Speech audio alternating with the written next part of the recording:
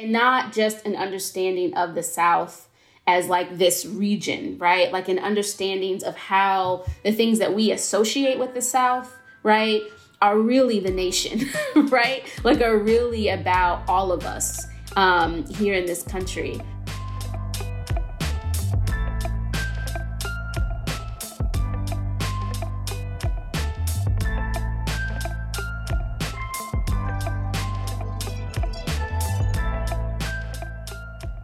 Welcome to Southern Futures. I'm your host, Melody Hunter-Pillion, with the Center for the Study of the American South. In our Southern Futures podcast, conversations are about place and about the future.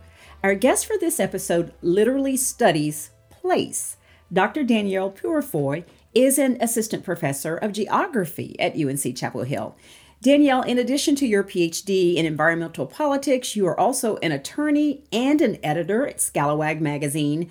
Your work centers around the South and issues of environmental justice. Thank you for joining us on Southern Futures, Danielle. You're from North Carolina, is that right? That's right. And thank you for having me. Of course, we're glad for you to be here, but you've lived in Louisiana as well. Yes. So you have this sense of the South as not just one place, but many complex places with unique environmental challenges and also unique populations dealing with those challenges. If you could just talk with me some about this, our idea of what the South is, and just as someone working with the issues that you work with, just how different places are in this, what we consider the South. Yeah, I think one of the portrayals of the South, the dominant portrayals of the South in mainstream media and in a lot of our imaginations is of this sort of monolithic landscape. Where I think people think of it as mostly rural. I think that there are lots of perceptions about who the people who live in the South are, their levels of education, their levels of analysis, their politics.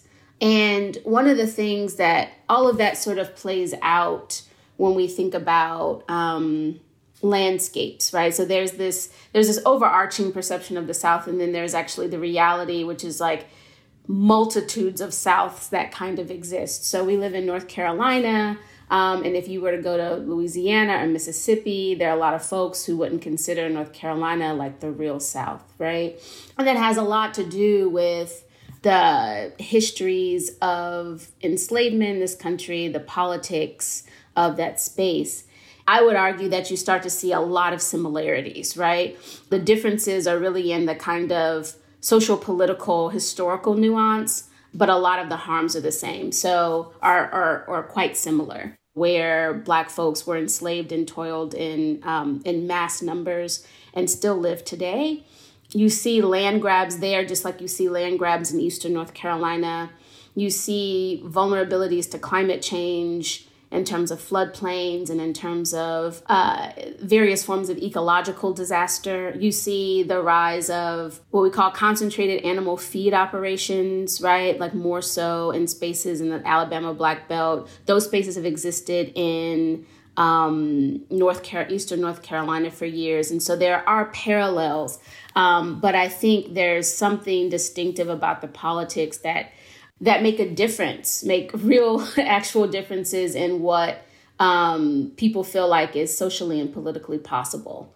When folks think about climate change and how our weather patterns are being impacted with the, frequency and intensity of storms, that sort of thing, what exactly are we talking about when we say environmental inequality in a space where we think that this is happening to everyone when we think about weather patterns? Yes, absolutely. The way that I like to frame it, and a lot of the common parlance around this is environmental justice, right?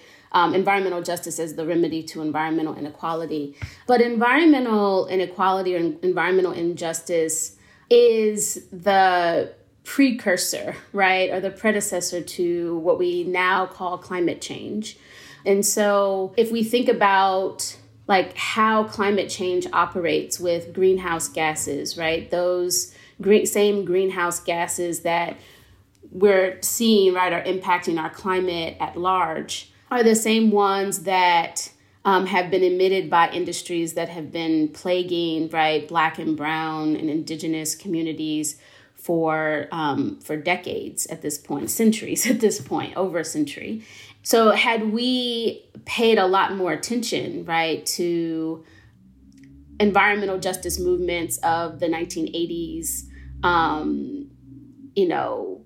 farm workers movements, right, of the 1970s and 80s, right, the environmental dimensions of the civil rights movement, right, of the 60s, then we would not be dealing with the manufactured crisis that we now call climate change. And I think that's really important. Like those things are often talked about separately, but they're really intimately connected.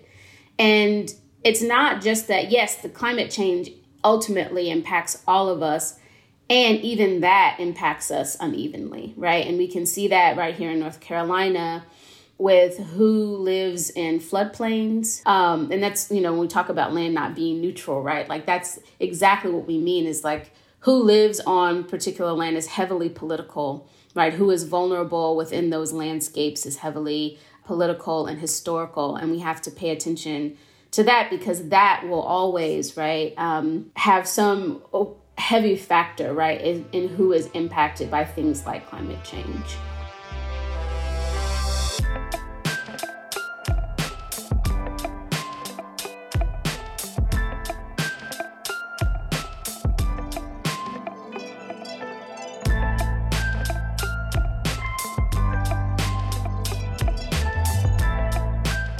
Danielle, we are in the midst of hurricane season while still in the thick of COVID-19, this pandemic.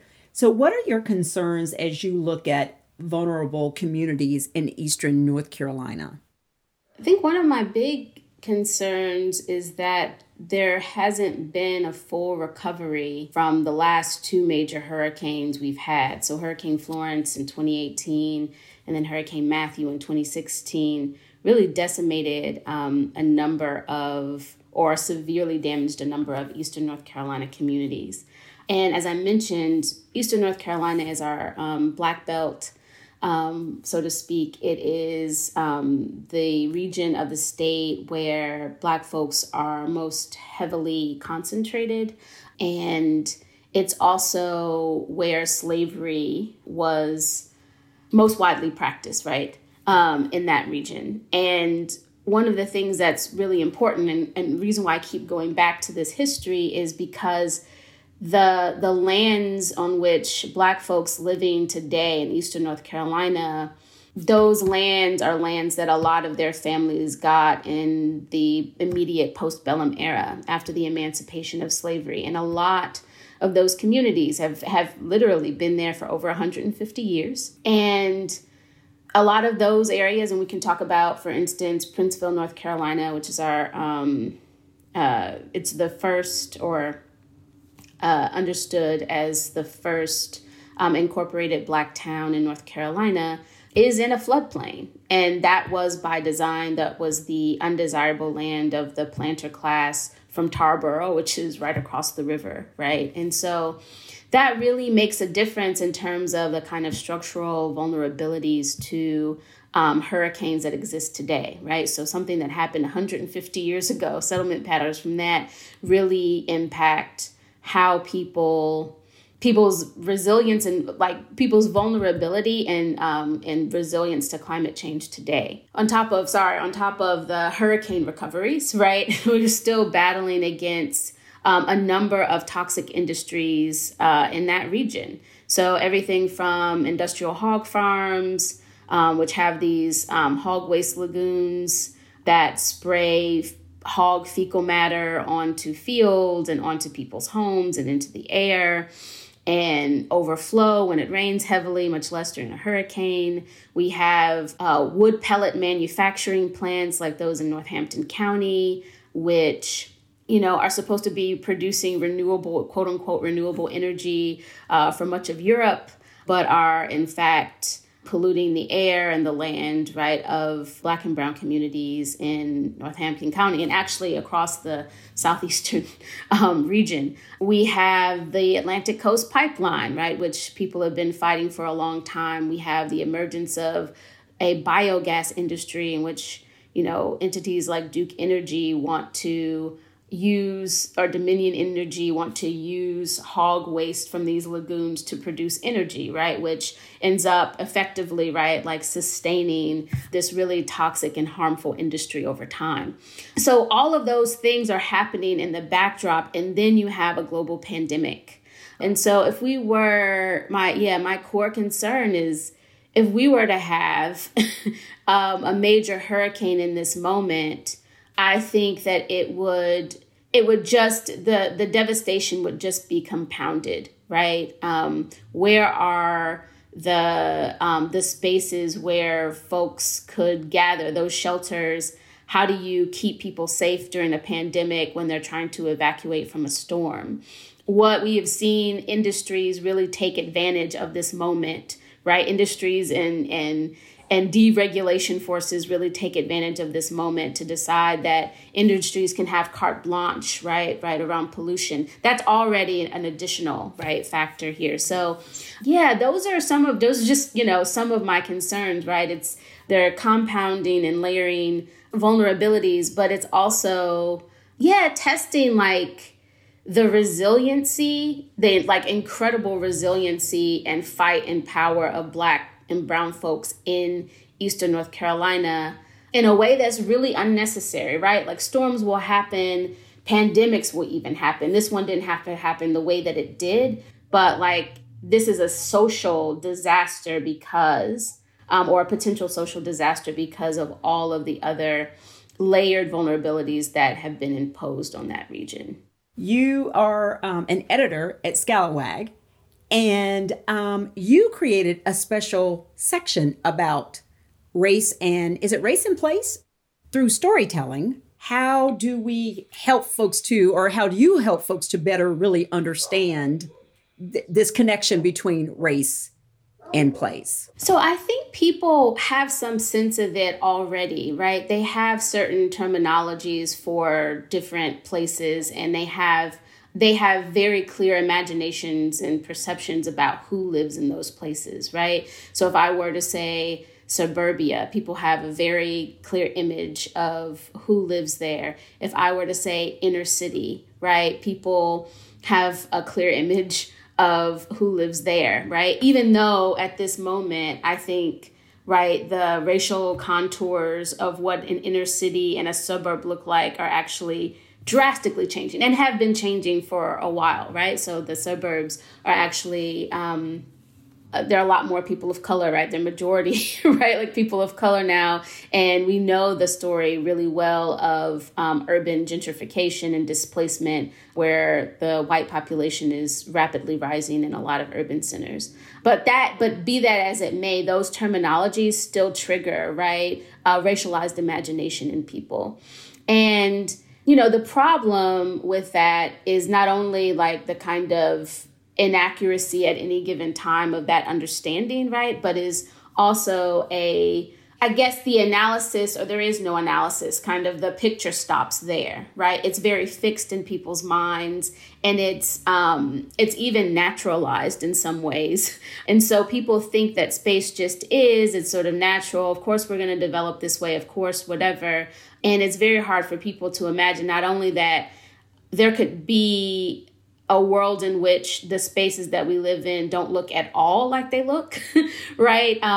Much less that, maybe 10, 15 years ago, they actually didn't look like they looked, right? And so the race and place section is really trying to connect people to, again, with like the histories of place so they understand like, the places that you see were created. They were all invented. We invented all of this, right?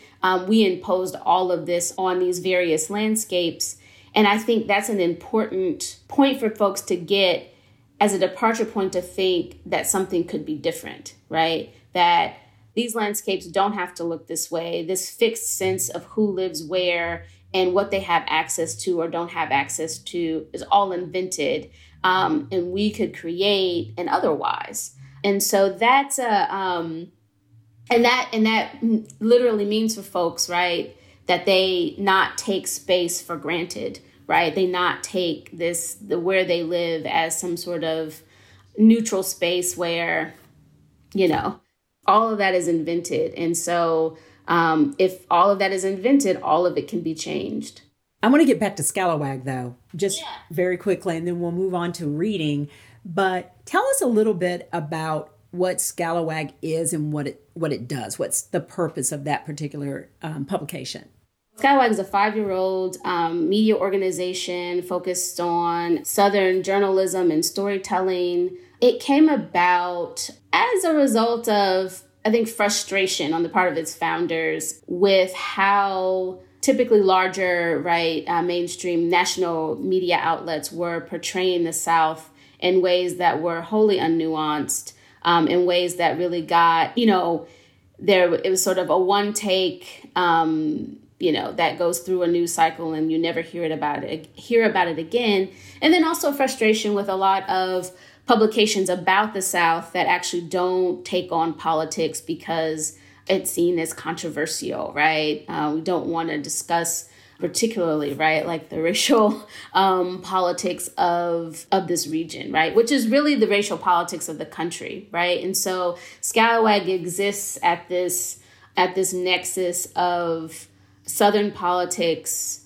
art, and culture, because we don't want to forget, right, the richness and the vastness of the culture, but we don't want to be reduced to cocktail recipes or Southern food, biscuits, like those sorts of things, right? As lovely as those things are, there's a lot more to this region, these multiple Souths, than is really given air. And so that's the purpose. So since we're already on the subject of storytelling, and especially storytelling about the South and Southerners telling stories, I want to head right into the Southern Futures Reading Corner.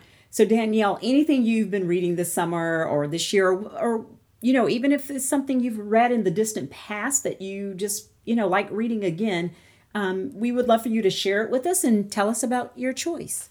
Today I'm going to read the first page and a half of Toni Morrison's Sula. I read this book back during some summer in high school. And it was, I believe, the first book by Toni Morrison that I read. And I remembered really vividly the relationship between Sula and Nell, two of the main characters. But I didn't remember, it wasn't until I really started with my studies of Black places and Black towns that I circled back to this book and realized that the place in which Sula and Nell lived was one of these Black places that I was writing about. So I'm just going to read, and it's also an environmental justice, there's an environmental justice component to this as well that I think is really important and a really important element of some of the work that I do. So this is from part 1 of Sula. In that place where they tore the nightshade and blackberry patches from their roots to make room for the Medallion City golf course, there was once a neighborhood. It stood in the hills above the valley town of Medallion and spread all the way to the river. It is called the suburbs now, but when Black people lived there, it was called the Bottom. One road, shaded by beeches, oaks, maples, and chestnuts, connected it to the valley. The beeches are gone now, and so are the pear trees where children sat and yelled down through the blossoms to passers-by. Generous funds have been allotted to level the stripped and faded buildings that clutter the road from Medallion up to the golf course. They are going to raise the time-and-a-half pool hall, where feet in long tan shoes once pointed down from chair rungs. A steel ball will knock to dust Irene's Palace of Cosmetology, where women used to lean their heads back on sink trays and doze while Irene lathered new Nile into their hair. Men in khaki work clothes will pry loose the slats of Reba's grill, where the owner cooked in her hat because she couldn't remember the ingredients without it. There will be nothing left of the Bottom. The footbridge that crossed the river is already gone, but perhaps it is just as well, since it wasn't a town anyway, just a neighborhood where on quiet days, people in valley houses could hear singing sometimes, banjo sometimes, and if a valley man happened to have business up in those hills, collecting rent or insurance payments, he might see a dark woman in a flowered dress doing a bit of the cakewalk, a bit of black bottom, a bit of messing around to the lively notes of a mouth organ. Her bare feet would raise the saffron dust that floated down on the coveralls and bunion-split shoes of the man breathing music in and out of his harmonica. The black people watching her would laugh and rub their knees, and it would be easy for the valley man to hear the laughter and not notice the adult pain that rested somewhere under the eyelids, somewhere under their head rags and soft felt hats, somewhere in the palm of the hand, somewhere behind the frayed lapels, somewhere in the sinew's curve. He'd have to stand in the back of Greater St. Matthew's and let the tenor's voice dress him in silk, or touch the hands of the spoon carvers, who had not worked in 8 years, and let the fingers that danced on wood kiss his skin. Otherwise, the pain would escape him, even though that the laughter was part of the pain.